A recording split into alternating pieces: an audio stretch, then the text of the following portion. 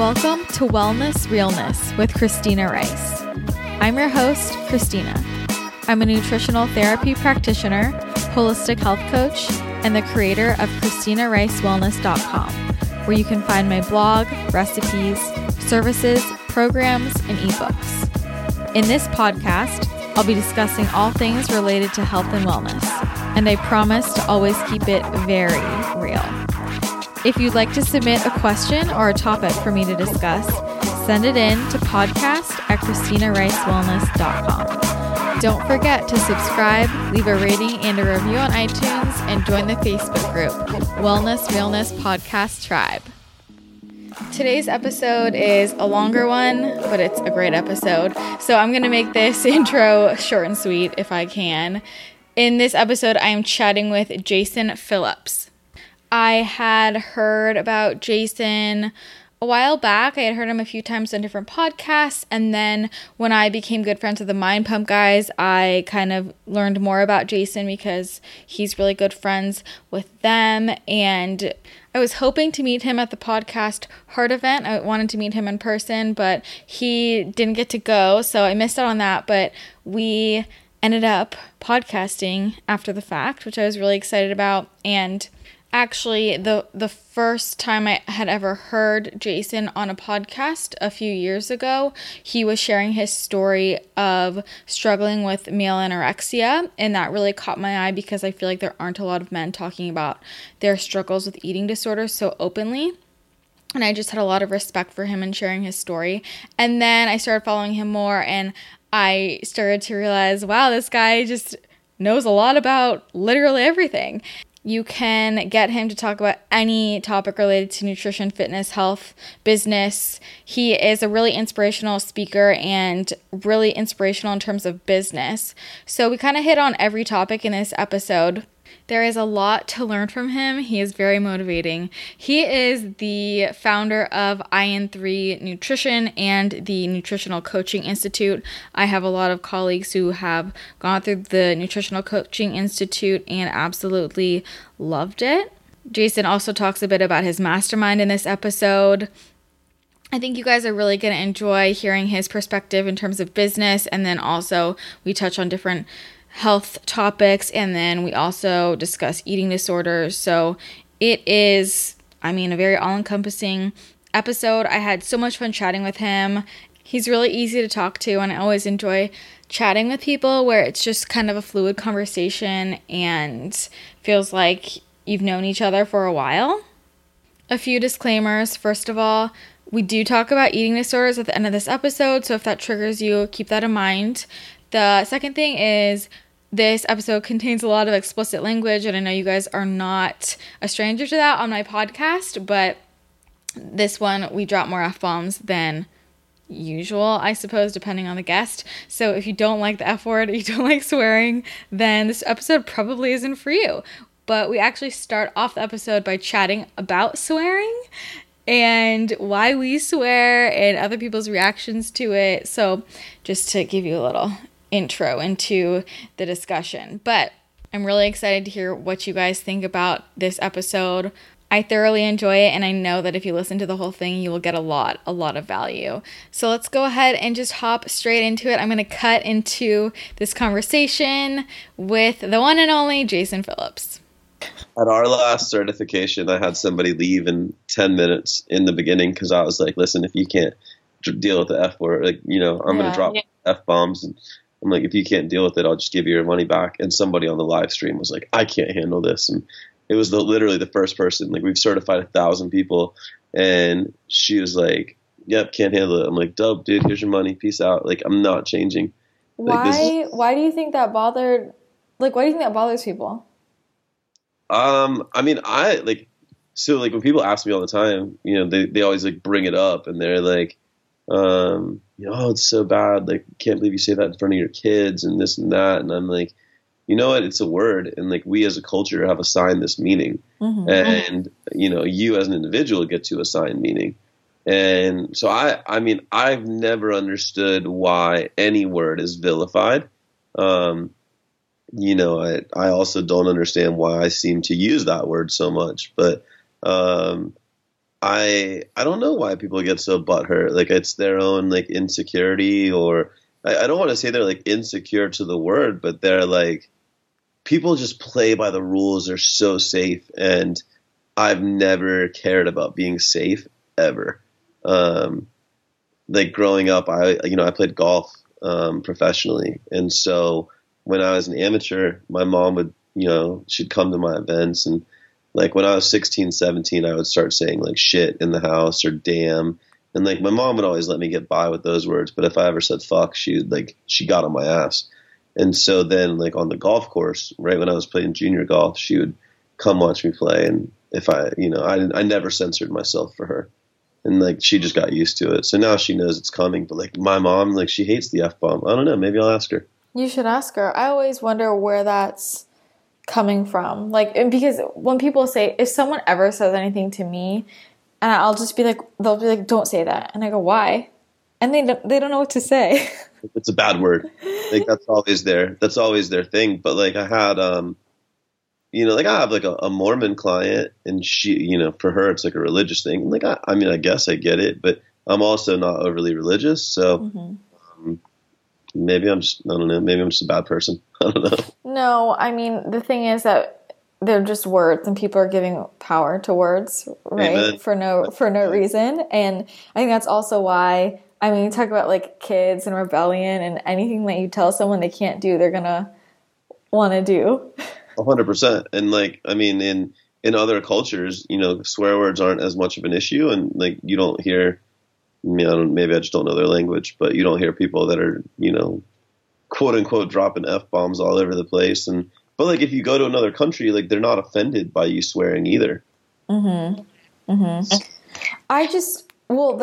I mean, people who swear more, that's been correlated with like higher intelligence, more passion, like deeper understanding of life. I definitely believe the passion thing, because for me, like until I started public speaking, I never understood it as a passion play. But now it's like when I'm on stage, I have to. Like I can't help it.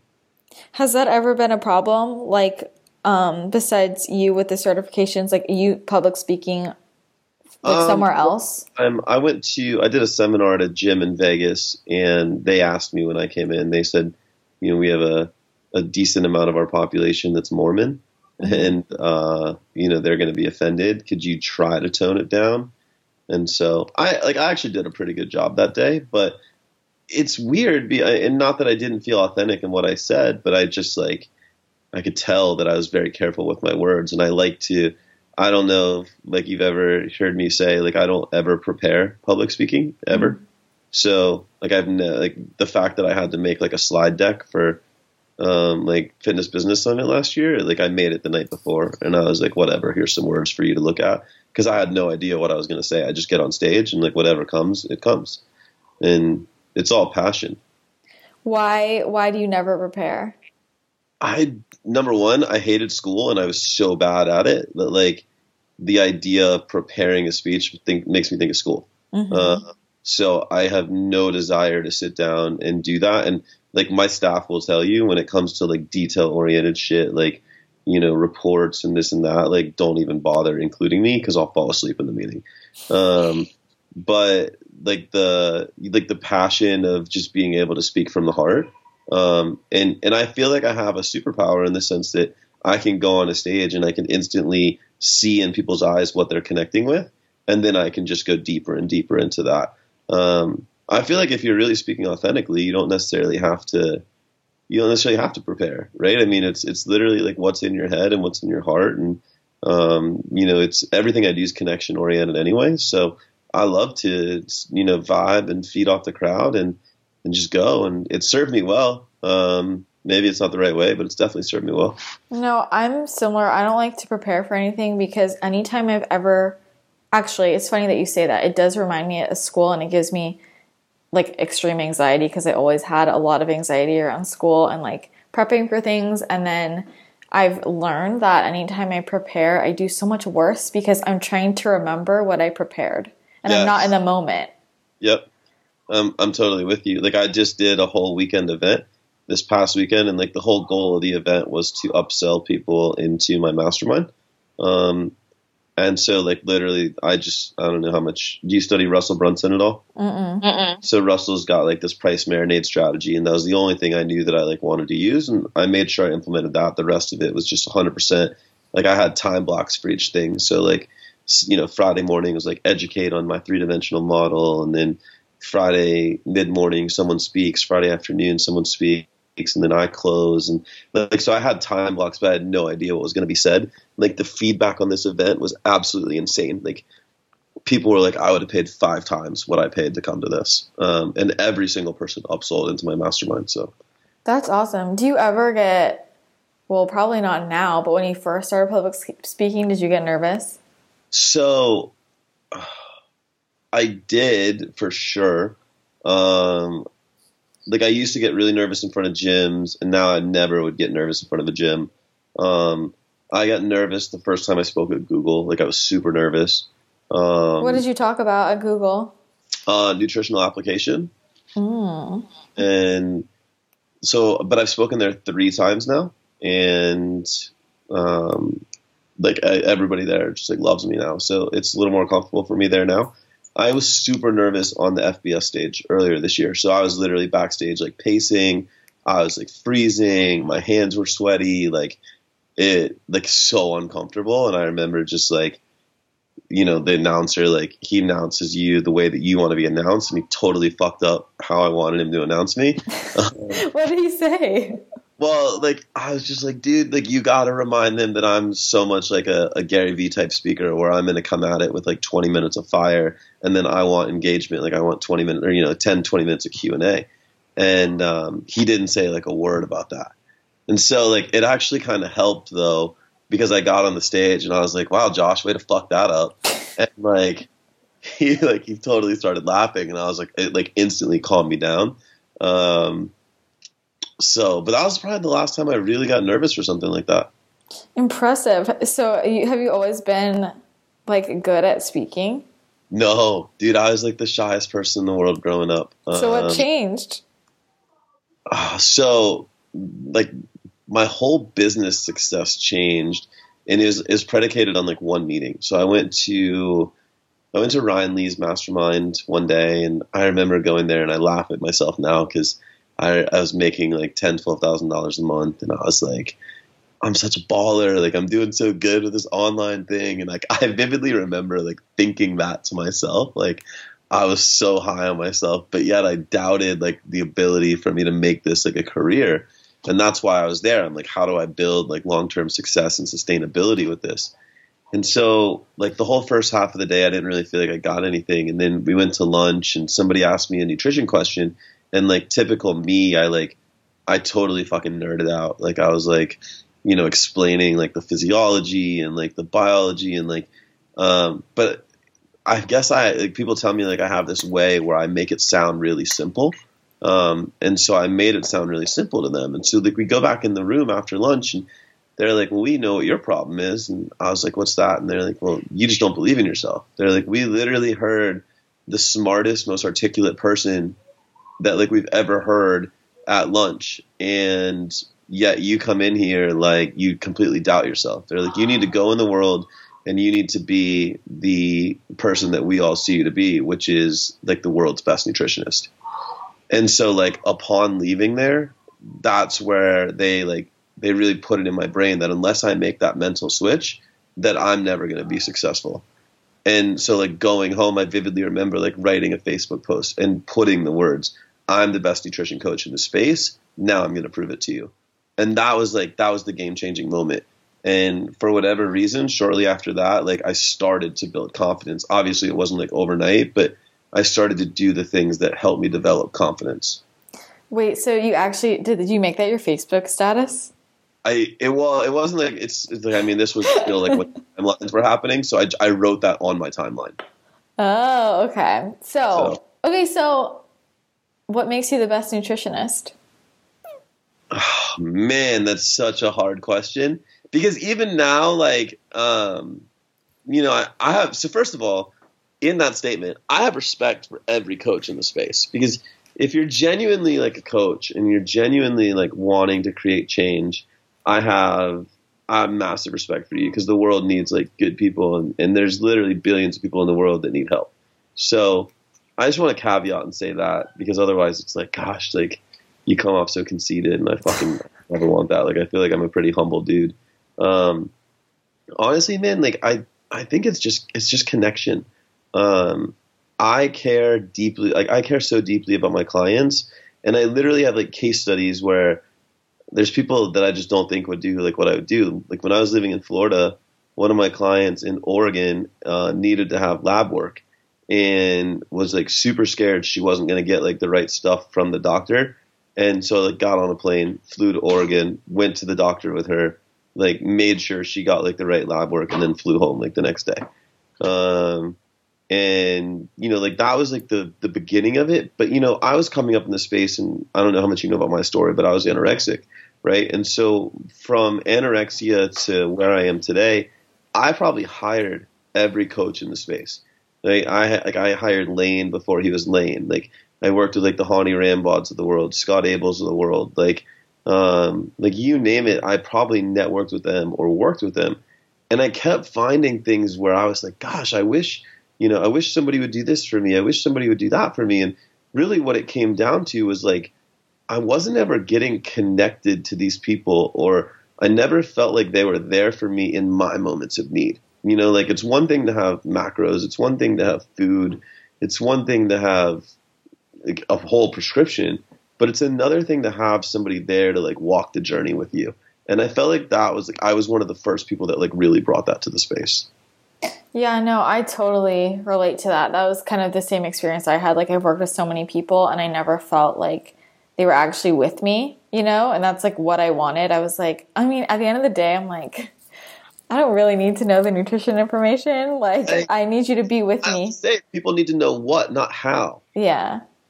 Yeah. So, but no, I totally, and I think that's what people don't recognize, like that's going to make or break the results. Like if you're not connected with the person you're working with, like on an emotional level, or like they need to be as invested in you, like even more so than you are in you, then you're not going to get the same results. Like they don't even have to be the smartest person in the room, but they just have to be the most invested.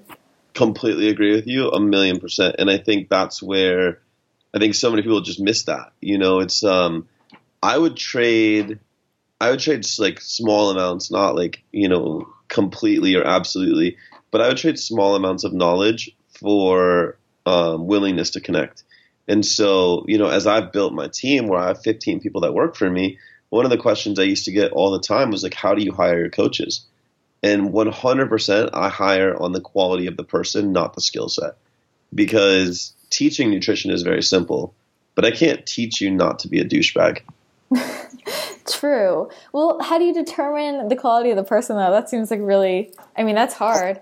Well, I mean, I think that's where you just kind of have to play to your intuition, right? Mm-hmm. One of my best coaches and the person that wrote my mindset certification, you know, she came through my mentorship. And when she joined my mentorship, she's like, you know, is there a possibility that I could work for you at the end of this? And I swear to you, before she even finished her question, I was already telling her yes. Because it's like she had the skill set, right? I mean, she came from being a psychologist where she was connecting with people and understanding the mindset behind change. And I'm like, well, now the vehicle that you're going to implement is food versus psychological tactics. So it's relatively a similar process. And I knew she was a good person, passionate person. And so actually every person that works for me, I had some sort of personal connection to them prior to them like working for me. Or like they just got noticed. Like there's a girl that we just joined, like, you know, she's an Olympic lifter out of college, and like she literally went through every single channel that like we have to like get to me, and was like relentless in getting to me. And you know, like we were talking about earlier, it's like there can sometimes be like a lock and key in like getting to me. Like there's so many lines of defense that are in my system. Like my assistants are so like, they're so careful with my time and my calendar. Like one dude that we just hired to sell for our coaching brand, he made me a video and, you know, put it on YouTube privately, and was like, hey man, like would love it if you would check this link out. And so my COO watched it, and he's like, hey, I heard you're getting a corporate office, and I'm pretty much like qualified to be the world's best toilet cleaner. And so, if you need someone to clean the toilets in your office, like, I'm your guy. And then obviously he was like, dude, just kidding. Like, I have a marketing degree and this and that. And like, but the fact that he took the time to like go that far and like get in our face, like, obviously it got me on the phone, made me investigate his skill set, and it ended up being a good fit. But like, those are the ways that I feel like you can really test character. We're super fortunate in the fact that, like, we have an abundance of people that do want to come join our organization. So, we get to choose on variables like that. Yeah, I mean, you got to make yourself stand out, right? I tell everyone, social media is like, especially like social media or like the job market, like, it's like Times Square. And like, if you think about Times Square, like, who stands out? It's the dude that's, in his underwear playing the guitar. Yeah, true. Well, it also comes down to, it's like kind of what you're talking about, that mindset shift. Like, I was talking to somebody about this the other day. I go, if I want something, like, it's going to happen. Like, if you just decide, like, I'm going to get this job, like, I'm going to do this, I'm going to do, like, it will happen if you decide, right? But so many people don't decide. They say, well, I don't know if I'm going to get it. I have to, maybe they'll hire me. It's like, no, if you want it, get it. Oh, dude, I have the best story for you. I'll try to make it super short, but I feel like this is one that, like, is super descriptive of what you just said. And you and I have the same exact mindset, like, when it comes to that. So right after I decided that I probably wasn't good enough to actually keep playing professional golf, aka I ran out of money, and I was laying on my futon in my apartment in Orlando. And you're way too young, but maybe you heard of the show on Bravo called The Workout. It was like the short-haired lesbian chick that owned the gym. No. Okay, so there's like a reality show about this like studio in Beverly Hills, and it's a rooftop gym in the heart of Beverly Hills, and there's like 5 trainers, and it basically like followed their lives, and it was actually a really good concept. It was just like, it was executed really poorly. But anyway, I'm watching that show, and I'm like, man, like, I could train there. Like, I should totally be working there. And so, like, most people are going to like look at a TV show and be like, well, that would be cool. And in what you and I just said, we're like, no, like, we should be there. I'm going to get that job. Mm-hmm. So I literally picked up the phone and I was like, yo, like, I was like, hey, I would love to apply. And they're like, well, we're not really hiring. And I'm like, no, fuck that. Like, I'm going to send you a resume. And so I sent a resume and they're like, oh, okay. Like, we'd love to talk to you. Got on the phone. This is a Friday. And the manager that I talked to, he was like, great. You're all good. Like, we'll talk Monday about you starting. Mind you, I lived in Orlando. I had no intention of moving to LA, but I was like, this will be cool. So on Monday I call and they're like, yeah, he got fired. And we're not hiring anymore. And I had just spent like 48 hours telling everybody that I was moving to LA to work at the studio. And I was like, so bummed. I'm like, I go from like thinking I might be on TV and like, I was 23, 24. I'm like, this is super cool. And like, I go from thinking I'm going to be on TV to like not having anything. And I was like, there's no way. So I call back and they're like, no, sorry. Like, we're not doing anything right now. Like, we're in the transition. And I'm like, fuck. So this is in the day of MySpace. So I went on MySpace and I contacted one of the trainers that was on the show. And I was like, hey, man, I'm going to be in LA at the end of the week, which I wasn't. But I was like, I'm going to be in LA. Like, I have a photo shoot. I really could use somebody to like kick my ass just because I'm low energy and the accountability would be great. And he was like, cool, it's $350. And I was like, dope. I'll see you, whatever, Thursday, Friday. So I book a plane ticket. I book a hotel. Actually, I think I called my mom. I had her book a plane ticket in a hotel because I couldn't even afford it. And I went out there and, I bullshitted my mom. I'm like, hey, I got some job interview at Equinox or something. And anyway, I go in the gym. I spent the whole hour, like, just talking up the fact that I should work there.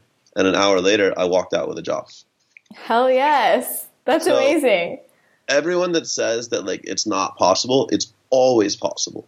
Like, it's always 1,000,000% possible to get to anyone, to do anything. Like, and I mean, like, I'll do anything to get to like where I want to be. Like, I wanted to get connected to like Lewis Howes, and Lewis is a tough person to get to. So what better way than to buy like 200 of his books? So I went and bought 200 of his books at his live events, and now him and I are connected. So like, you just got to be like willing to put yourself in those situations. And so many people don't believe that that's possible, but it's always possible. Oh, absolutely. No. And you got to make bold moves. And I think also I think especially nowadays, like, you know what? You can make any job happen. Like if there's not a position, make it, you know? I completely agree. So I think, I don't know. I think so much of that is people just holding themselves back. But I think okay, can you just explain, because I feel like people are going to be confused. Explain to people like how your business runs now. Like what is your business? What are you doing? So I have two major businesses, right? So the first one that I started with was just nutrition coaching, and it was one-on-one. And, you know, do you know my like Thanksgiving miracle story? No. Oh man. So it's either 4 or 5 years ago, like this past Thanksgiving. I want to say it's 5. I woke up on Thanksgiving Day and I was in Copper Mountain, Colorado, and the girl I was dating at the time, we were on vacation. And are you familiar with my Starbucks streak? No. What is all this? Do you have a book of like... Oh man. Like, I feel like these are the things that like people even like know me for. Like, so I may have been to Starbucks more than like any human being on this earth. And I have a 5+ year, every single day, go to Starbucks, get an Americano streak, like still running to this day. And so this must've been 4 years ago, because I was over a year into the streak. And I wake up and I'm like, great, we got to go get coffee, which in Copper, it was like in the Safeway of the town. Like it was Thanksgiving Day. We had to pick up the stuff for Thanksgiving dinner. And so like we're on our way to the grocery store. And I like, for whatever reason, I look at my bank account app on my phone and I was overdrawn. And I was like, fuck, like it's a holiday. You can't like, I can't get bailed out. Like I can't call my mom and be like, hey, put cash in my account. I can't call friends. I can't like deposit anything. Like I literally had nothing, dude. And you want to talk about the most depressed like I've ever been in my life in that moment. And so like we get there and my girlfriend's like, do you want to get your coffee? I'm like, no, like we can walk around the store. And like the whole time I'm trying to think of a way to tell her, right, this girl that I'm trying to impress, that like I don't have money to pay for coffee, let alone groceries and Thanksgiving dinner, let alone the rest of the trip. And so I was super scared. And so like we're walking the aisles, we're putting shit in the cart, and I was going to like wallow in my own pity. I go to open up the account to figure out how the fuck I was overdrawn, and out of nowhere, a $500 check had cleared. And it's not supposed to happen. It's a bank holiday. Like it just doesn't happen. Mm-hmm. So we call it the Thanksgiving miracle, because it literally gave me just enough money. Obviously I went and got my coffee to keep the streak alive, but then I got groceries and paid for the trip. And like, that was the day where I was like, all right, I'm all in. I went home and I just did like one-on-one coaching. I'm like, I don't care how many hours a day, how many people I have to coach. This is all I want to do. It's the only thing I'm good at. I've left corporate America 100 times. Like this is it. This is all I want to do. And so anybody that would like let me talk, I would talk. And I didn't care if they were going to pay me $50 or $500. I was willing to help them. And 3 months later, I had a business that was generating over $10,000 a month. And just from going out, connecting and working with people, one-on-one model, monthly, recurring, you know, on average, I was charging $150. And so I scaled that all the way to, I was personally working with 167 clients, which was taking up 20 hours of my day. Yeah. I was like, did you sleep? Like, I slept 4 hours. I would wake up at 4 a.m. and I'd go to bed at midnight. And I would literally take phone calls for the better part of 20 hours every day. And right before I hit burnout, I realized I should probably scale. And that's when I started hiring coaches. And so I now have 15 coaches on that side of the business. I also offer mentorships to new coaches, and I have a mastermind for other people that are trying to build businesses in the space. So that's one half of the business. And then last year, in July, I realized that there's a massive gap in education. There's like that blue hexagon certification that everybody knows. And I realized they're really intelligent in terms of distributing science, but a lot of people are smart when it comes to nutrition, but they lack the ability to apply. And I realized my strong suit and my genius was in application. I literally could, you know, I could take you if you're metabolically adapted. I could take you if you're hormonally fucked. I could take you no matter who you were, like if you had non-compliance issues, I could figure out how to solve those. Like my genius really lies in the application. And so I built the Nutritional Coaching Institute, which not only teaches you the science of nutrition, but also teaches you how to go out and create impact with that. And so now we have a level 1 cert, we have a hormone specialty, a mindset specialty, a business systems, and then level 2 launches in June. So that's kind of the whole business umbrella. So what's going to be in level 2? So level 2 is a much deeper dive into everything. So like we go into like gut microbiome, we go into more like in the physique world, we talk about like peaking. Let's see, I'm literally trying to pull up the outline as you're talking. So on part 1 in the science side, you're going to learn calorie intake expenditure difference in gender and body types, fat loss and metabolic adaptations that affect the rate of fat loss, HPA axis, its role in dieting, the endocrine system, micronutrient and fiber, the gut microbiome, insulin sensitivity, and advanced supplementation protocols. And then on the application part of level 2, you're going to learn client communication, establishing the process, creating vision, specialty protocols like carb cycling, fasting, keto, plant-based, and detox, body comp specific, so physique shows, peaking, performance specific, so pre-peri, post-event, and full periodizations, longevity specific protocols, overcoming plateaus, reading and understanding lab work, how to interpret and apply, and then some advanced case studies. That sounds killer, honestly. Yeah. That's super exciting. Yeah. So that's kind of been our thing, man. Like we've put 1,000 people through that cert since last July, and it has been nothing short of amazing. Like I've literally, between that and then obviously people stepping into the mastermind, I've watched people come in that like were just nutrition clients of mine. They're like, oh my God, you changed my life. I want to pay this forward. And now they're like multiple 6-figure earners in the space, which is amazing. I think it's very impressive what you've built. So I appreciate that. Yeah, no, it's really awesome. And I feel like I've talked to quite a few people who have gone through your certification and just say it's like changed their lives. So wow, I really appreciate that. I mean, that's super cool to hear. I think that we were talking about public speaking. I think one of the crazy powerful parts is, unlike the other certs that are all digital based, we do deliver ours in person, and I like to think of myself as a powerful speaker.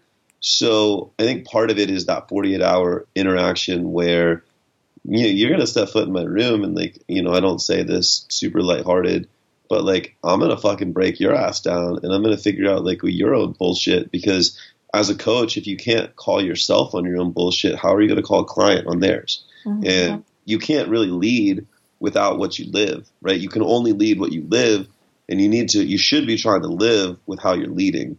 And so like, I genuinely think that we're just making rooms full of better people, and better people are going to leave better legacies, which just means our world is going to be in a better place in 10 years.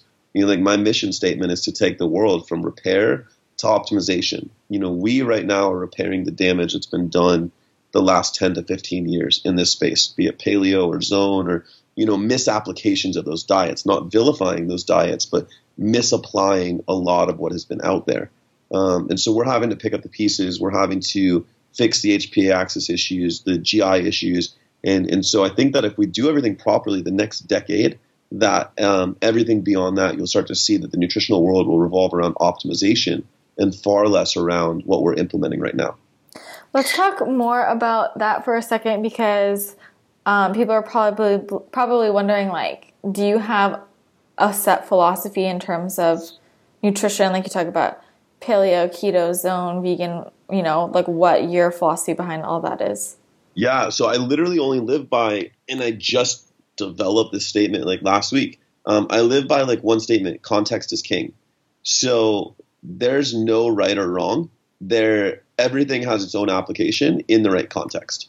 And I say that even inside of a specific situation. So some people are going to be like, well, reverse dieting is right for metabolic adaptation. Well, maybe it is, maybe it's not. And the way that you reverse is not always going to be the same based on the context. Like, how adapted is the person? what HPA axis issues exist, what GI issues exist, and those are actually going to then dictate the protocol, right? So if you're dealing with somebody that is slightly adapted, they're, late stage 2, early stage 3 adrenal issues. I won't say adrenal fatigue because I know it's not accepted, but when you look at like a DHEA to cortisol ratio or the symptoms that would present for that, the way you treat that is going to be completely different than somebody that's been adapted for years and that's potentially stage 3, stage 4, and symptomatic of what stage 3, stage 4 would be. So it's always going to be contextual, and then it's also understanding what the big picture goals are. I want you to kind of just go after the calories in versus calories out topic. I just kind of want you to go for it. I'm not going to vilify it because like science proves that it's true, right? So here's the truth is there's studies like the McDonald's diet and Twinkie diet, right? And when somebody ate nothing but McDonald's in a calorie deficit, they lost weight. But here's what no one else wants to say. Like those fucking zealots want to be like, well, he lost weight. Great, he lost weight. Did you ever test his body comp? Because what you didn't test was the fact that he probably lost lean tissue and he has more body fat today. So nobody in the fucking history of anything has ever come to a nutritionist and said, hey, I want to lose weight and I want to get fatter.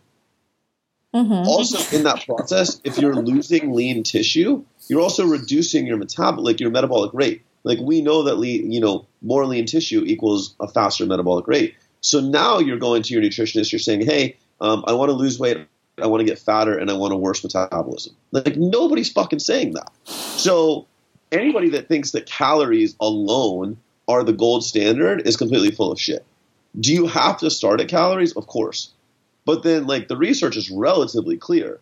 And I think that even the fucking zealots, like they have to agree on this. Like research is super clear. If calories are controlled for, if protein's accounted for properly, then the ratio of carbs to fats will not matter in a fat loss setting.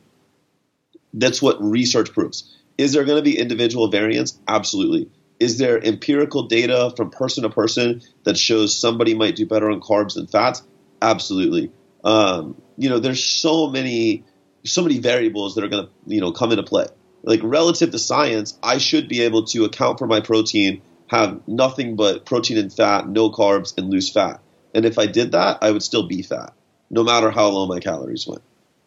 I think it's really interesting right now, especially with the keto craze, that there are people literally just saying like you can eat all the fat you want if you're in ketosis. You'll never. Yeah, that's like the fucking paleo idiots that eat a whole fucking jar of almond butter and then wonder why they're still fat. True. Well, what's funny is I think a lot of people, especially more on like in the bodybuilding side of things, think I'm really interesting because I don't know how much you know about my history, but like I've talked about kind of my health story, and there was a period of time where I was just dropping weight, and I was eating 7,000 to 8,000 calories a day, sometimes up to 10. But my gut was just so compromised. Like I was dropping weight, and I hit 73 pounds. Oh shit! Yeah, I'm 5'4", so. And no doctor. So perfectly normal, right? Like, what's the issue? Like totally. It was crazy. Like no one believed me, and I didn't understand it. Like I remember I'm like, am I imagining in my head all this food I'm eating?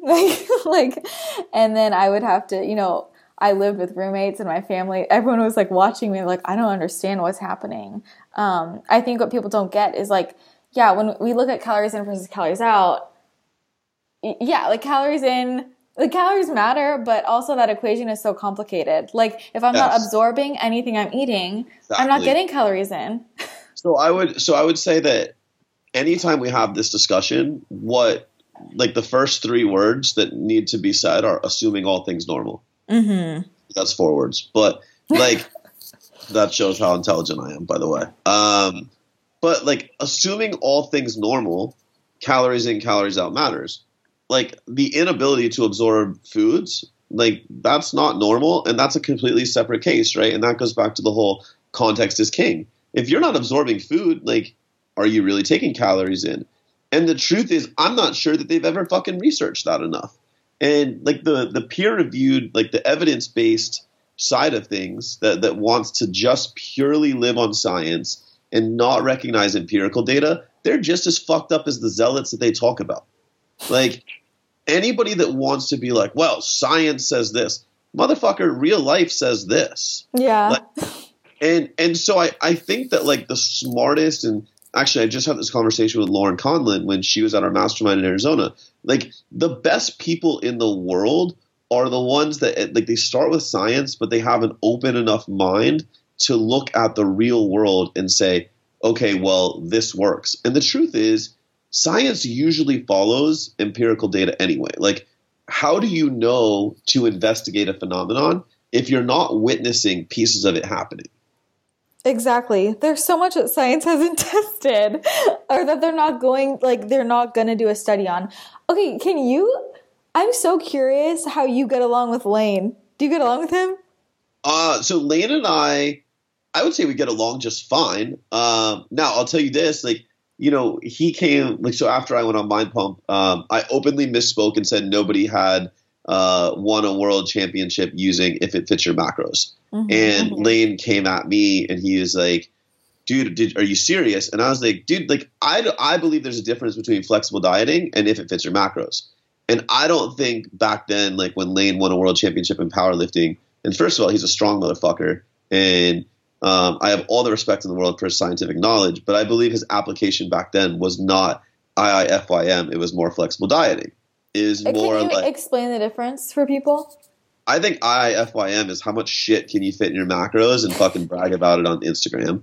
And I think flexible dieting is being non-exclusive of any food and being inclusive of any food into a diet, but still with somewhat of an emphasis on eating I don't want to say quality because people are going to be like, what the fuck's quality, but more micronutrient dense foods. You know, I totally believe there's a difference. And I think that, like, you know, typical Western culture, when flexible dieting became a thing, and I believe like Lane and Dr. Joe were at the forefront of getting that out there. But like when flexible dieting became a thing, like it was popularized as you can have a Pop-Tart or pizza or whatever in as long as it's in your macros. And like inside of 5 years, it became, well, shit, why aren't you eating fucking Pop-Tarts and ice cream and donuts? Like it was almost like you weren't cool if you weren't doing that. And so I think that really like drew the line between flexible dieting and If It Fits Your Macros. So, so I don't like on that whole like rabbit hole, like he came at me and he's like, did you really say that? And I'm like, well, dude, like you and I still have the same point of view in the sense that like, you can't deny the fact that more micronutrient dense foods are going to leave you healthier in the pursuit of performance or aesthetics. Now, it's also really important that people understand whatever they're pursuing. So if you're trying to be a world champion athlete of any kind, your biomarkers are not going to be great, even if you eat perfect foods. Like the fact that you're putting that much stress on your body, that much load on your body, you know, whatever sport or endeavor you're in, it's not fucking healthy. Like the CrossFit Games champion, he's going to die young. Like the guys in the NFL, they're going to die younger. It's fact. We know this. You know, Mr. Olympia, Phil Heath, like he doesn't get the Sandow, or Sean Roden. He didn't get the Sandow this year because they went and pulled his blood chemistry and they're like, hey, you're the healthiest. Mm-hmm. Like they went and they looked at him.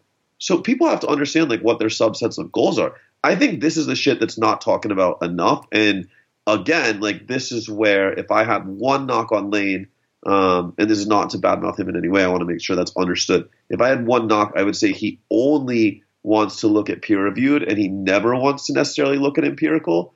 And I think that's mistaken. Like, I think that there's people out there that take both into account, that I would align myself more with. Yeah, I agree. It's very self-limiting. I think he's, I don't know. I think there's more going on there though that he doesn't want to face. But I think that's also a good point. I see a lot of people who, I'm like, they're living like they're training, like they're a high level athlete. And I'm like, what are you training for? Because like now this has become confused, especially like in the health and wellness space. Like people think that it's go hard or go home all the time. And so we've confused actual health with just like performance, and they're not the same. Well, we've confused working out with laying on the floor after your training session half dead. Like, True. Like our definition of creating stimulus in the gym right now is, are you walking out drenched in sweat, or did you lay on the ground and take a selfie with your hands so fucking ripped up from the rig?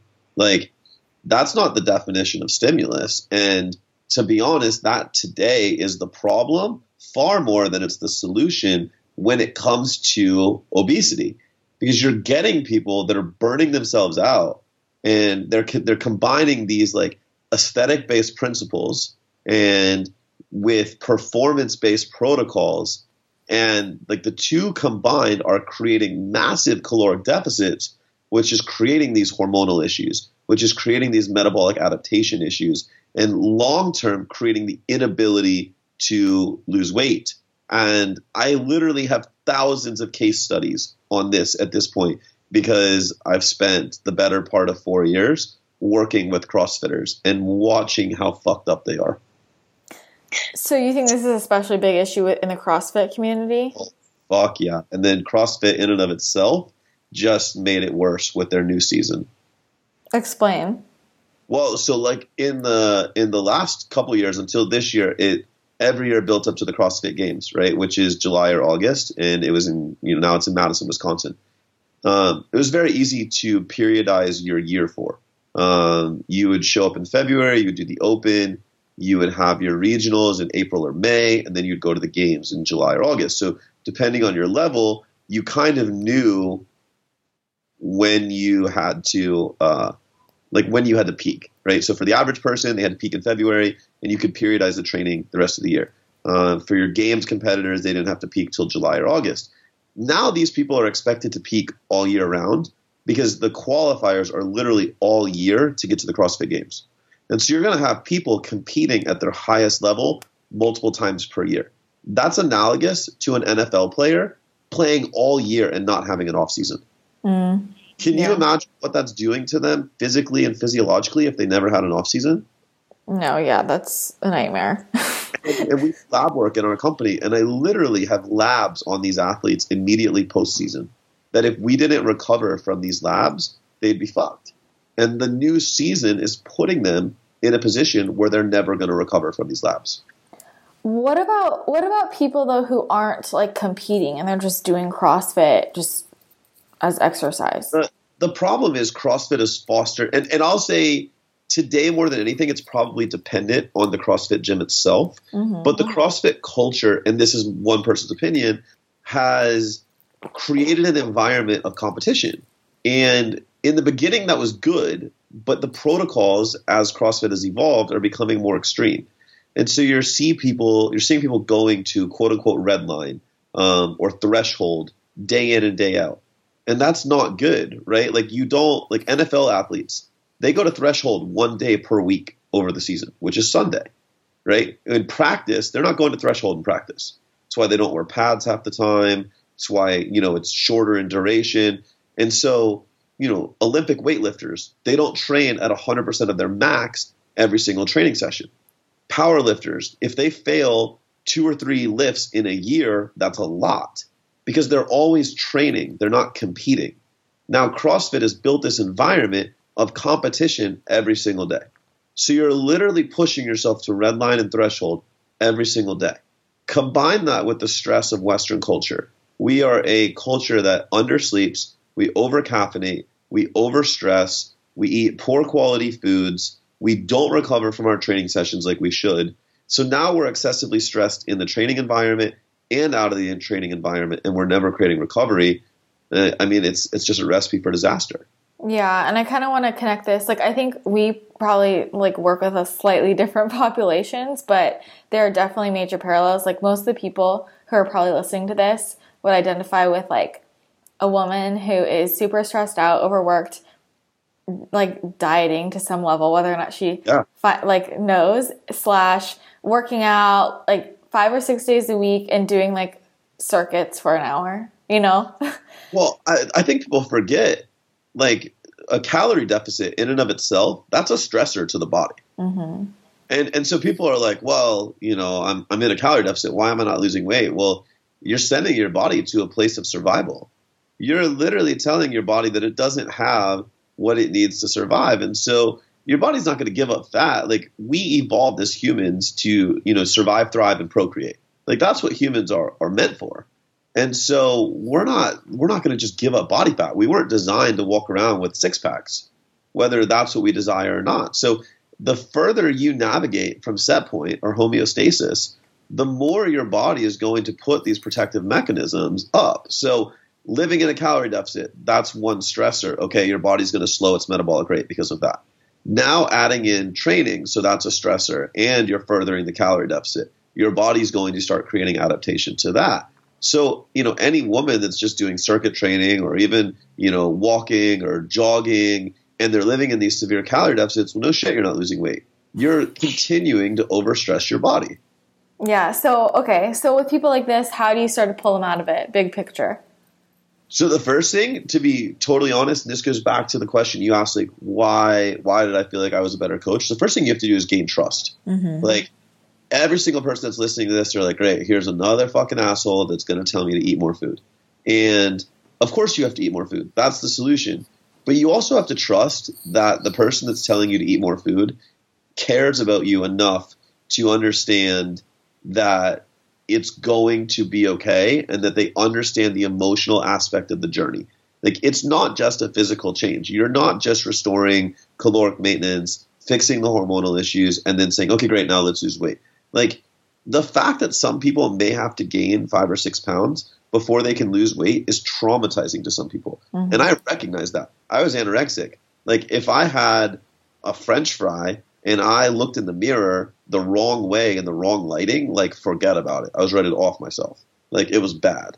So I get it. Like, it's the first thing you have to do with a client, build trust, talk about what the plan is. And I say this all the time in NCI. I say education drives compliance. You have to be educating your clients along the way. They have to truly understand the process they've gotten themselves into and why things are happening the way they are. Why are they more hungry? Why are they less hungry? Why are they sleeping better or worse? Why is their digestion changing? Like, what is it that's happening inside the body? And then I think you can create better compliance. How do you get people comfortable with, like, that weight gain? Like, because I know a lot of people struggle with this. They'll be underweight and they have to gain weight as a process of, like, restoring their metabolism and, like, getting healthy again. And then, they gain a few pounds and their health markers are up, like their labs are where they should be. They got their period back, whatever. But now they go, well, I gain a lot of weight. So how do I lose my fat? Sure. Yeah. Again, like, I think for me, it always goes back to education. So if you came to me today and you were one of those people, you're eating 1,200 calories, you have no period, your hormones are jacked up, like, we're going to go through a whole list of things and we're going to talk about, okay, what is the big picture? Here's the truth, though. Nobody gives a fuck about the fat, and nobody gives a fuck about the lack of the period, and nobody gives a fuck about gaining weight. Like, there's things in their life that are affected that are so much deeper than any of these physical items and physiological items, right? I mean, if we were to take this back to, like, the root of everything, people make decisions in 3 categories, right? Health, wealth, and relationships. So a lot of times when people are seeking physical change, it's because somebody's not looking at them the way they want to be looked at, or they really feel a certain way that is not allowing them to function at a certain level. And when they think about that, they're less productive, which yields less finance, right? Those are the 3 things that are typically strong enough to make you reach out for help, which is why you waited as long as you did to get help. So it's kind of understanding, like, hey, Mrs. Jones, if we're able to restore all this and get you healthy, like, how does your life change? It's like, well, I could finally have the energy to play with my kids. Okay, great. So if we, like, restore that, and you playing with your kids was so significant that you wanted to make this change, are you ready to go back potentially to not being able to do that? And so I really think it's taking a step outside of the physical and physiological and creating some sort of life connection with these people. And again, this goes back to my whole philosophy of coaching.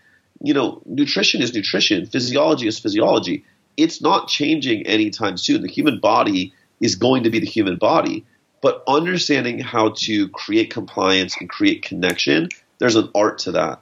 And that's where you have to be able to build the trust, walk with your client hand in hand, and get them to where they want to be safely, effectively, and in a manner that is going to allow them to become more successful in life.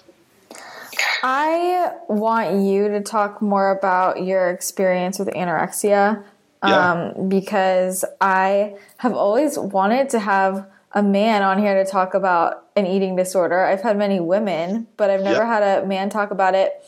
So could you share a bit about kind of how you fell into that, like your story with that? For sure. So I was a golfer my senior year, and I was like nationally ranked, like top 50 in the world. People in my school thought I was going to go pro, and like I played with all the top guys. Like I didn't even go to school on Monday or Friday because I was typically traveling to a junior golf tournament. And I got hurt right after my senior year.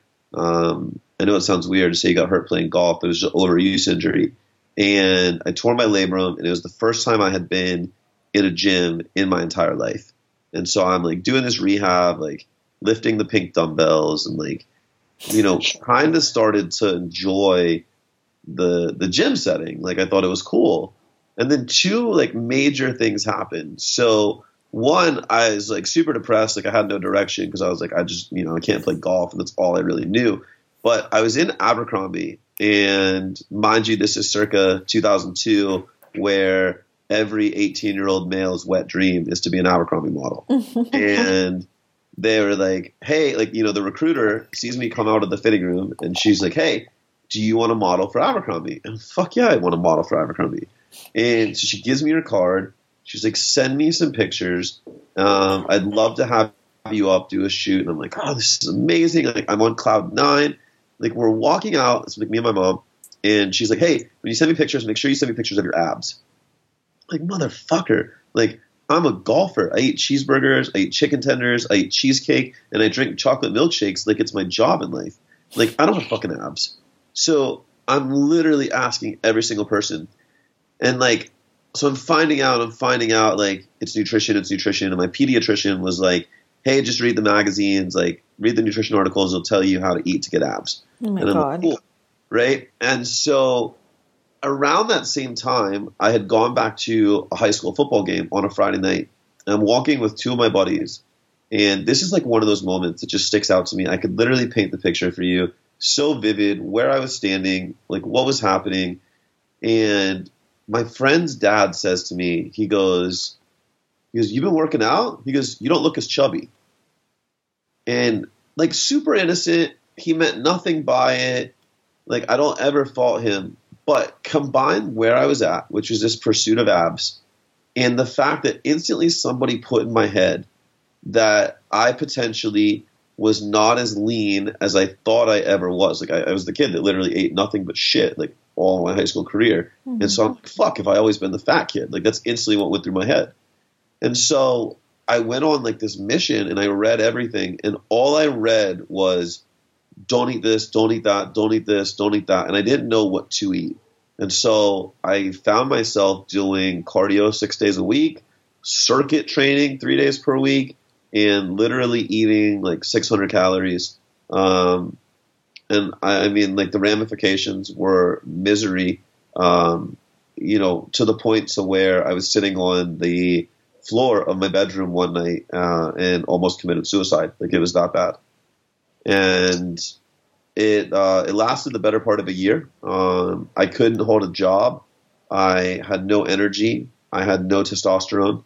I had no social life. I had no connection with my parents. I didn't have friendships. I really was the most isolated I had ever been in my entire life. And ultimately, like I said, that almost led to me taking my life. Did people in your life, were they saying things to you? So nobody did, not one person. And I came to find out that I was 2 days away from a clinical intervention where my doctor and my mom were actually going to like put me in a place, like in a facility. So what happened 2 days before that happened? So I the only job I could hold was to work at Gold's Gym from 5 a.m. to 11 a.m. So when I said my hormones were fucked up, basically around 2 p.m. every day my body shut down. So I had enough cortisol in my body to kind of run off of in the morning, but around 2 p.m. I would just die, like to the point to, it's not like I wanted to take a nap. It's like I physically had to sit down and go to sleep. Like I just could not function. So I would open up Gold's Gym from 5 a.m. to 11 a.m. And one of the trainers kind of saw what I was doing to myself. And so there was this bodybuilder that would come in every day, and he was in contest prep. So he was jacked and he was lean. And I said to her, I said, hey, I want to look like him. I really, that's ultimately what I'm trying for. And she's like, oh, well, I do his training and I do his nutrition. And so I was like, well, shit, like, will you do mine? And she's like, yeah, absolutely. And I was like, cool. And she's like, you need to go eat 4,000 calories. And like, for whatever reason, I put blind trust in her. And again, I'll remind you, this is like 2002, 2003, prior to the MyFitnessPal days. So I went to Barnes & Noble and I bought a calorie counting book. And I went home that night and I wrote a 4,000 calorie meal plan. And I started eating 4,000 calories the next day. And because I had made the commitment of eating more, they didn't have the intervention. And inside of like 3 weeks, I had gained 18 pounds, but I wasn't fat. And I remember looking in the mirror and being like, holy shit, like this food thing is not as bad as I thought. And that was like the first movement forward for me. There was still a lot of, there's still a lot of trust that had to be earned over the next couple of years, but it definitely, that was the massive movement forward for me. Did you ever get like officially diagnosed with anorexia? Nobody, like, I never went to a doctor or a, psychiatrist or, but I mean, I can look back. Well, yeah, I was just wondering if you ever saw. Yeah, no, it never, and thank God, right? Because I think back then, had you told me that, I would have fought you even harder. Because I was so like, one of the traits that anorexics have is they hold everything they do as a trophy. So they'll always tell you that like what they're doing is not detrimental. It's that you're just too weak to do what they're doing and that they're massively disciplined. And so even though they're suffering internally, they're like, oh yeah, well, fuck you. You just don't have the discipline. And that was my attitude back then. I was like, yeah, well, I can sit here in my college class and I can eat chicken and green beans and, like 2 ounces of each and starve. And you're over there eating your fucking Cheetos. Like that was how my mindset worked. Yeah. And that just keeps you in it, right? 100%. Yeah. It just keeps you. And so if I think that the way that people are approaching eating disorders it's somewhat flawed. Now, obviously I'm not a registered dietitian and I'm not a psychologist. And so I'm not equipped to like go out and treat that crowd, but I've spoken with a lot of people that have food, quote unquote, relationship issues. And like, there's a lot of mindset stuff obviously that goes into it. And I think that the way that clinicians attack it is not the best way right now. I would 100% agree. This is like an area that most people I work with have like some type of eating disorder. But I'm curious what you think a better approach is. So I really believe that education is everything. And awareness is everything, right? So I think all change in life stems from self-awareness. So if you literally can take an anorexic and help them if somebody back then had been able to show me what I was doing and logically help me understand why it was like correlating with all the negativity in my life, but then actually tried to understand the fact that anorexia in and of itself for me was just a mask of my insecurity in the fact that I thought it was a way for me to get girls. I thought it was a way for guys to respect me. I thought it was a way for me to reclaim my quote unquote fame that I had while I was golfing. Like literally that's what it was for. Then I think that I would have had more success earlier. But, again, everyone just wants to demonize the action and they want to talk about health. Anorexics don't give a fuck about health. Like they care about the ramifications of body composition change, period.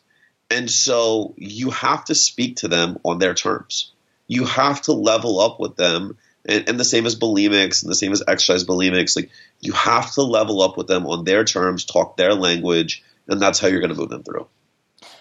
So I think it's really interesting though that you were able to just like the next day I'm just going to do 4,000 calories. Like, did you have a mental struggle with that at all?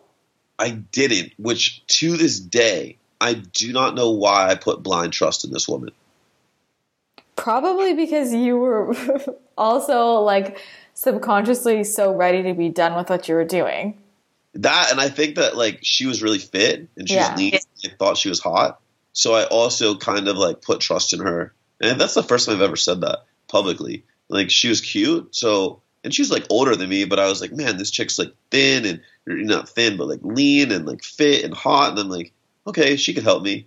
Oh, but I actually think that's a really important, I mean, this sounds really fucked up, but I do think that's an important piece of getting someone to trust you. Like I know when I'm working with girls, they trust me because they know I'm not going to get them fat.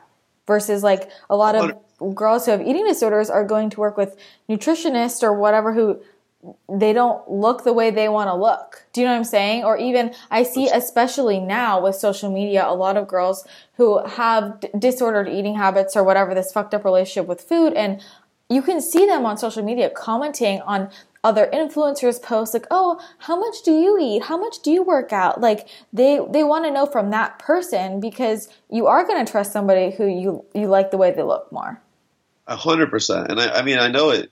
I know too, a lot of people are like, oh, that's just vanity and that's such a bad way to talk. But it's like, you have to recognize facts. And like, I'm not saying that you should choose a coach or a nutritionist or a trainer based on appearance. I mean, I always make one of the realizations that like one of the best strength coaches as I was coming up was the strength coach at Texas. And he was massively overweight. But he's a genius in terms of like his application. And so, appearance doesn't always do it. But at the same token, if you put me in a weight room and you give me like 4 dudes that are jacked and lean and you give me him and you ask me to pick who I want my coach to be, my initial trust is going to be on the person that looks the part, period. Mm-hmm. I know. Like, the same way they say that, you don't marry somebody purely on looks, you marry them on personality. Well, you also don't go up to the person at the bar and say like, hey, you've got a really good personality. Like you go up to somebody that gets your eye. And I fucking hate saying that, right? Because it sounds so shitty, but it's the truth. Like, we have to recognize it as humans when we're treating something as serious as an eating disorder. Yeah, I know for me, like, I had really bad exercise addiction, and I felt like I was dying every day working out, and I was just waiting for somebody who looked the way I wanted to look to say, no, you don't have to work out every day. You don't have to do this much. Like I was just like hoping somebody would tell me I could do less because I wanted validation from them that they did less. And it was like as soon as I finally found somebody who I liked the way they look, say, oh yeah, I don't work out every day. I was like, okay, I'm good. And who was your person? It was it was some random blogger because I used to be obsessed with like reading people's what I eat in a days and like what their exercise routine, and over again it was just like the classic trope of all these women who were under eating and like overtraining, and then finally I saw somebody who was just like, oh, I do yoga a few times a week, and I was like, okay, maybe I'll do that. Yeah, 100%. It's so funny that like they so many people that are in that space of under eating or overeating or overtraining, like you find food obsessions and exercise obsessions. Like, I mean, there's the whole concept of like food porn and like food obsession. It's a real phenomenon, and it's usually something that needs to be investigated, but it's a crazy world we live in. Yeah. So you just started eating your 4,000 calories a day. Did you like have long-term rebound effects? Like what kind of long-term, what would that look like for you? The only long-term issue that stuck with me was my hormones never fully recovered. So I had to, back then I got on Androgel, which was like the testosterone cream. And that brought my levels back up to like a 600, if you're familiar with lab work. And then I went to Florida State. Some asshole doctor there was like, there's no way I'm prescribing you that at 20 years old. Like you just want steroids. And so he took me off of that. And obviously my testosterone levels tanked again. At which point the cream was not sufficient. So ever since then, I've been on injectable testosterone. Mm. But other than that, there were no long-term ramifications that I'm aware of. I mean, even my thyroid output is great. So, fortunately, I was young enough and resilient enough to get through that. I don't think that's the only factor, though. I think that's also because you're a man. I 100% agree. The male hormone profile makes me much more resilient. Yeah, like you guys, like that's why, you know, women. I always say females get the short end of the stick when it comes to metabolism. 100%. Yeah, so I think, you know, it's just factual. Like the female hormone profile makes you less resilient. I mean, you know, more testosterone is absolutely going to help you recover from any HPA axis issues. I mean, and like when you start to look at precursors, DHEA, pregnenolone, like it makes sense. Like the pathways are there for a male to become more resilient, period. Okay, I think this is an interesting topic because, so you're like very open about having this history with anorexia, but I feel like a lot of men also have been anorexic, especially in that, like your space, and they just don't want to say that. I completely agree. And I can 100% tell you it's the truth because when I did fitness modeling out in LA, every time I would go to a shoot and I was super open about it, it would like open up the floodgates and more guys would start talking about it. So I won't necessarily say anorexia, but body image issues 100%. And I would argue at the highest levels, so fitness models or, you know, like people that compete, right? Physique competitors, the ratio of men to women that have body image issues are it's 50. It's like, you know, 1-to-1. Like it's a dead even comparison. I totally don't. I mean, I don't doubt that, but I'm curious. Like, did you ever not want to put a label to that, like what you had? You know what? I recognized instantly that it allowed me to create connections. So when I overcame it, I knew that it was a vehicle. Like I said, I was in a deep, dark depression, and overcoming it instantly opened up social channels to me. You know, it instantly opened up a lot of things that I had lacked in my life for that year. And so I knew that nutrition and finding more of myself was a vehicle to becoming better. And so I instantly wanted to pay that forward. So I recognized early that if I shared my story and created connection with individuals, that I would better be able to help them. So I never hesitated to hold back.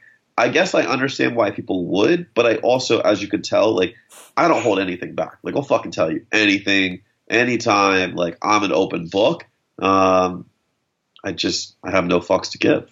Yeah, I think that, I mean, I just really like that you're so open about it because I think a lot of women, like people think of eating disorders as such a woman's issue. And, you know, like I studied psychology in college, and when I took a class on eating disorders, like we were basically taught this is like a women's problem. And like, I'm like, it's not. It's just that women are the only people who are getting diagnosed because they're the ones who are asking for help, right? Same thing with like depression, whatever, all of that. But I get so many, it's actually been interesting because I am mostly just like, most of my audience is women, but ever since, I started like getting closer to the Mind Pump guys, like, and then all like their followers started finding me. I get so many messages from men telling me like, you know what, I think I have an eating issue. And I'm just like, I feel like this is just this whole underground thing going on, and you guys need to fucking talk about it.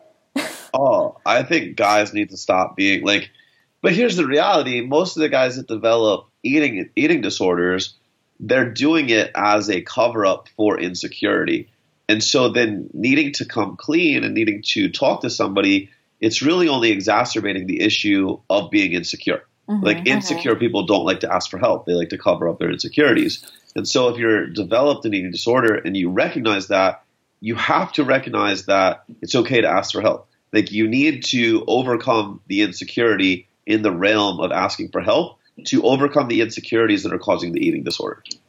Absolutely. Do you ever have trouble towing the line between help, like, I don't know, feeling like is the advice that you're giving to help somebody optimize, like, let's say their body, where is the line between when it's disordered versus like for health? Do you know what I'm saying? So I have a registered dietitian on my staff to always, like, from the legal perspective, to make sure any of my advice is backed, because I recognize that I can go gray area, and I freely admit it. Because I was anorexic, I'm able to recognize that like when the behaviors are potentially crossing the line. I won't say that it qualifies me to make those judgment calls, but I definitely think that it allows me to relate to the behavior better, and know kind of what rabbit hole somebody is trying to go down with me. Yeah, I think I have. Okay, let's talk about fasting for a second. I'm having a real issue with this fasting thing recently because I'm seeing all these men promoting fasting, and I'm like, I'm sorry. At what point is fasting every day and eating one meal a day an eating disorder?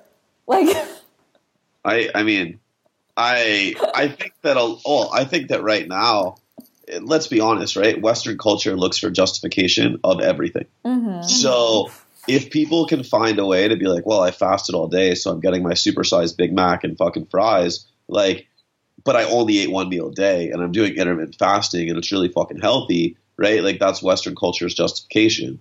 Like there's definitely health benefits of fasting. Like Sal at Mind Pump, like he talks about all the time, like there's definitely health benefits, but there's also manipulating science for your own gain, which is not fucking healthy, which is bordering on an eating disorder. Mm-hmm.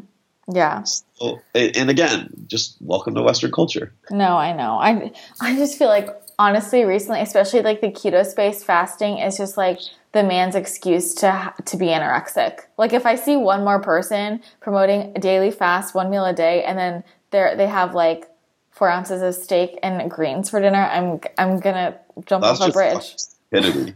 Like there's nothing that's like that's even remotely responsible about that. Like I just like that's mind blowing to me, and I can't honestly say that I've seen anybody do that. So you should definitely send me their profile so I can tell them to shut the fuck up, because that's so bad. Like I can't even imagine saying, "Hey, I'm gonna fast all day and then have 4 ounces of steak." Like I literally, I cut UFC fighters, right, and so we lose anywhere from 16 to 18 pounds the final week, depending on who you are. I don't even take them that low. Mm-hmm. To that much weight, I don't even take them that low. So there's nothing remotely responsible about fasting all day. Do you notice like disordered eating habits are occurring mostly in a certain population that you're working with? Like a certain group of people, like a certain, I don't know, people who do a certain sport? To be honest, now I would say the answer is no. But like when I first got started 10, 15 years ago, it was more in like your common dancing, gymnastics, ice skating, anywhere where you're presenting in very little clothing. Mm-hmm.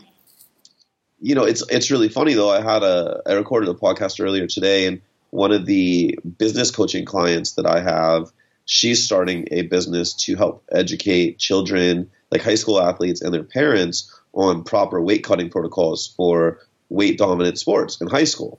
So like wrestling, or, if they have to do things for football, or, whatever it might be, because there's no real education out there. And the high school wrestlers that ultimately become college wrestlers, and then, their body is completely fucked later in life. Like, it's awful to see, because I just think what you're instilling at an early age is so messed up. I watched the 30 for 30 on ESPN a couple nights ago about Buster Douglas when he beat Mike Tyson. And it's like present day Buster Douglas does not look like a healthy person. Now, mind you, he got punched in the face for a living, but also he was pretty overweight. And so I can only imagine that the techniques used to make weight back then left him in a place where he's not overly healthy. So I definitely think any weight controlled sport is not a great recipe for success. Yeah, I think it's becoming such an issue now also just with social media. Like we talked before, how just regular people now are trying to train as if they're professional athletes, just making them, their bodies totally fucked up. But now because everybody also, they don't even realize they're like slyly trying to live their lives like they're an Instagram model. Like everyone I know thinks that they're a model on Instagram. So now it's like everybody's body is on display more so than before, because they're taking pictures and analyzing, right? And I just think that's why I just think social media is like breeding it. Oh, I completely agree. I think that every single person is beginning to play the comparison game at an all-time high, and it's anytime you play the comparison game, it's not positive in any industry, and especially people like you said that are not getting on a physique stage or not competing athletically or not trying to be a world champion. Like to allow yourself to play the comparison game at that level is there's just nothing positive about it. Speaking of social media, you don't really seem to like social media too much. I hate social media with a passion. Why? It's actually really funny because the Mind Pump guys always say like dollars per follower. I will beat everybody because I've built several successful businesses with a pretty low following. I don't know, like it's just not my jam. Like I also like I'm very much a realist, and so I have a hard time looking at like Instagram and being like, oh, I need to post this. Like I don't find my life that fascinating, and I'm a grinder. So I don't do like sexy things. Like, half my time is spent like on an airplane flying to a level 1, and then I present, and it's like, do you want to see me present every single weekend? Like, it's not that cool. Do you want to see me like sit on my couch and take like 10 client phone calls every day? Like, that's not that cool. I don't really think I'm that cool of a person. I think that I guess I have like some knowledge, and I guess I'm pretty fun to hang out with. That's what people say, but like, I don't know. I just like, I'm a pretty like standard dude. So it's never really been my jam. Trust me, that's what everybody thinks, but everybody wants. People are so weird. Like, people want to know everything everyone's doing. They want to know what you had for breakfast. They want to know what you're sitting on the couch watching on TV. They want to know everything. Maybe people would be fascinated to know I'm doing this interview from bed. Probably. They like to know that, I'm literally laying in bed as we do this interview. Weird thing about me, my most creative space is in bed. That used to be me. It was me for like 6 years. Now my most creative space is when I'm standing up. Some of my best work has come in hotel room beds. So like when I travel, I don't sit at like the hotel desk. And there was a year, it was like 4 years ago, I traveled 37 out of 52 weekends. And so I would get up in the morning and I would get back in bed with my computer and of course my Starbucks. And I would just crank out work. And so like whatever I created, like whatever connection I created cognitively with like bed plus work, like it stuck with me. So now my morning routine is I get up, I drive to Starbucks, I get my drink, I come back, I get back in bed. So you literally just laying in bed all day doing work? Until about 10, and then I go downstairs and I take my calls from downstairs. But yeah, until about 10 in the morning. Or like my wife will go, like my daughter usually wakes up at like 8:30 or 9. And so she'll like get her out of the crib and like bring her in the room, and she'll normally like lay in bed and try to like touch the computer, which becomes annoying enough that I'll shut it down and go downstairs. Okay. So, you're only doing that for a few hours, you're not there like literally all day. Yeah, no, it's like 3 to 4 hours of focused work. Yeah. Which is, in my opinion, that's really all I crank out of like focused work every day. And then the rest of it is like, that's the work that I say like moves my business forward. The work I do during the day just keeps my business moving. Well, I think, what is it? Like the human brain can really only get like 4 to 5 hours of deep creative work a day or something. 100%. Yeah, like after 10 a.m. I'm done. Like I won't be creative. I won't write content. I won't try to write a book. Like I'm working on 2 different books right now. I won't try to write anything. I won't try to write blogs. I don't try to write copy. All of my creative work, like copy or articles, is done first thing in the morning. Wait, I love this. Can you lay out your day for me? Like what time do you wake up? I love knowing what people's days look like. I try to be up no later than 6. At Starbucks, and then I'm back home. I'm back in bed usually 6:30, 6:40. I'm in bed till no later than 10. I'm downstairs working until 4-ish, and then I am at the gym. I'm home. I'm actually in the process of trying to revamp this, but currently as it sits, I'm home at like 6. We do dinner as a family, and then it's like family time. That's literally every single day. So right now, though, one thing we found is we have a pretty busy household, and so I'm going to try to now work until 10 take calls until about 12:30, go to the gym at like 12:30, come home, do the rest of my calls until like 5:30, and then just be home the rest of the night. Because it's much easier for me to have a presence in the house to help with all the kids. How many kids? There's 4 kids running around the house. Oh my gosh. They're 12, 10, 7, and then we have a 9-month-old. That's a lot of kids. It's a lot of fucking kids. Oh my gosh. Yes, it is. So are you just working straight? Do you ever like take breaks? Like, do you walk around? Yeah, and I mean, I'm fortunate enough that like, you know, my work during the day is phone calls, and my superpower is definitely like memory. So like I have a secretary on all of pretty much every call. And so she takes all the notes, and, you know, my clients always have updated notes, and then we just kind of chit chat. So, you know, like today while I was on some calls, like I went to the grocery store, I picked up a couple Christmas gifts, like, you know, no stress. Like I can pick up the kids from school. And so I kind of get my shit done during the day while I'm working too. Oh my God. That's so funny. You have someone else taking notes for you. Yeah, 100%. Because again, like the whole admin thing, like I don't want to fucking do that. Okay, that just blew my mind. I've never heard of someone doing that. So are you still are working with people one-on-one still in addition to? I don't do any nutrition coaching anymore. Oh, okay. I'll say that I don't take on new nutrition coaching clients right now. Not saying I won't, because I always try to keep at least like 10. I like to still be connected. It's like my first love. I'll never lose it. I absolutely love doing it. But you know, like my mission is impact. And so I want my impact to be as big as possible in this world. And I know that if I limit that to just how many people I can work with at any given time, it's going to be, you know, 100, 150. And that's not enough people. So my time is better spent growing the business, empowering coaches, educating other coaches, helping them grow their business. You know, I want to help 1 million people reach 1,000 people, and that will hit 1 billion people helped from my touch by the day I die. And I believe I'll do it. Hell yeah, you will. I like it. It's the 1 billion person mission. And like, I'm pretty clear on it. I mean, I think that, you know, NCI is in its infancy. We hit 1,000 people in our first fiscal year. You know, I firmly believe we'll easily do, you know, 100,000 people there, obviously inside of the mastermind. You know, I've built just in like this last year, I took like 4 different people from $0 in January to multiple 6 figures by this month. You know, I've built a couple 7-figure earners. And so obviously with income comes impact.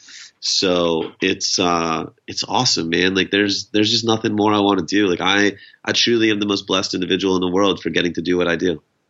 Well, your passion definitely shines through. I love it. I think it's so cool what you're doing. You really are helping so many people. And then because you're helping other people help other people.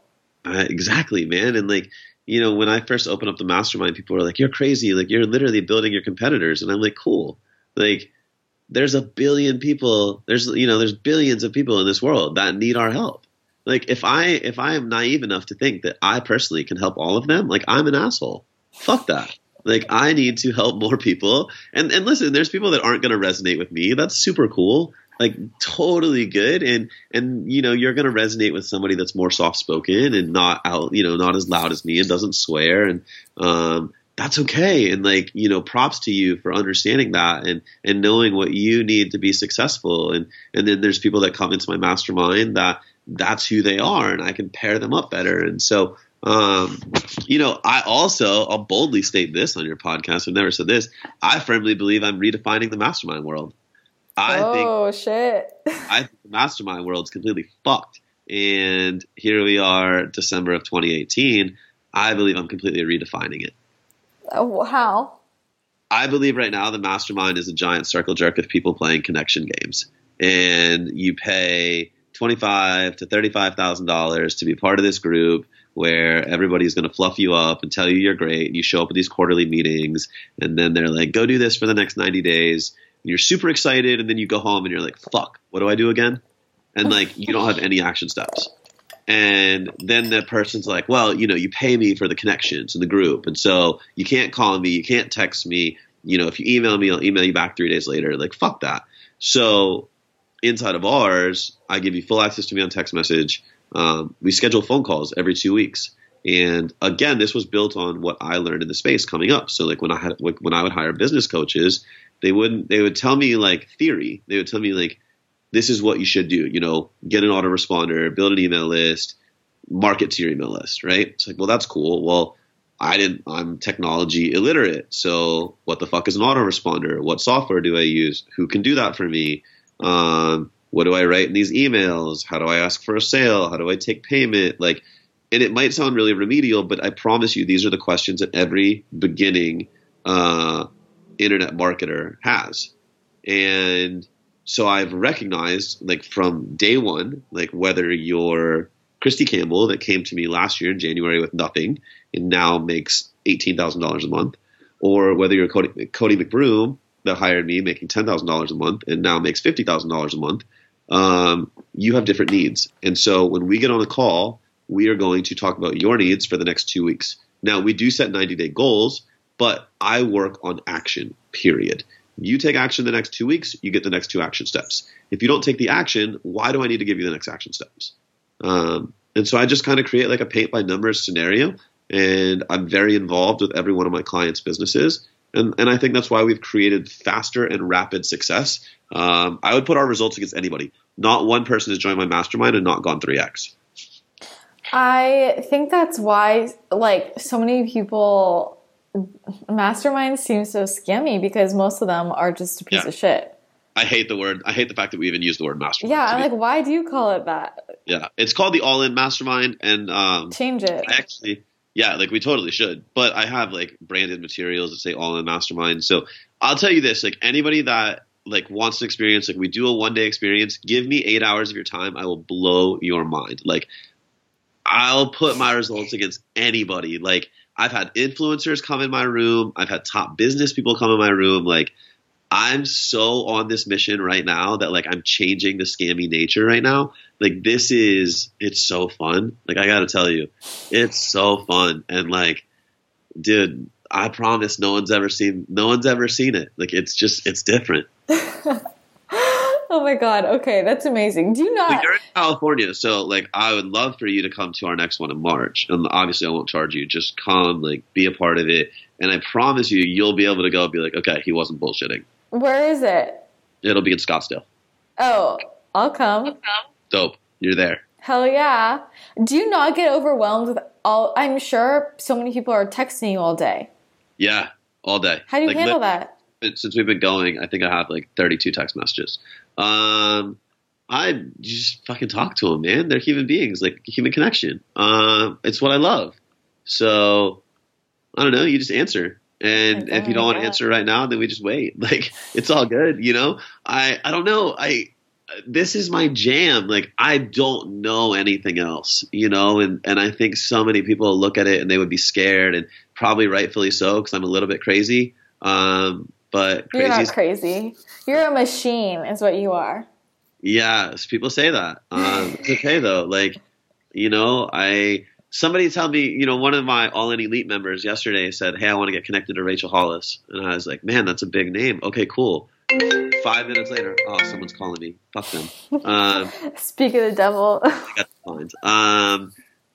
But like 5 minutes later, I had her connected to Rachel Hollis, and I don't know Rachel, but I knew somebody that did, and I'm always down to hustle it for my people, and I love that because like I know, seeing somebody happy is the ultimate gift.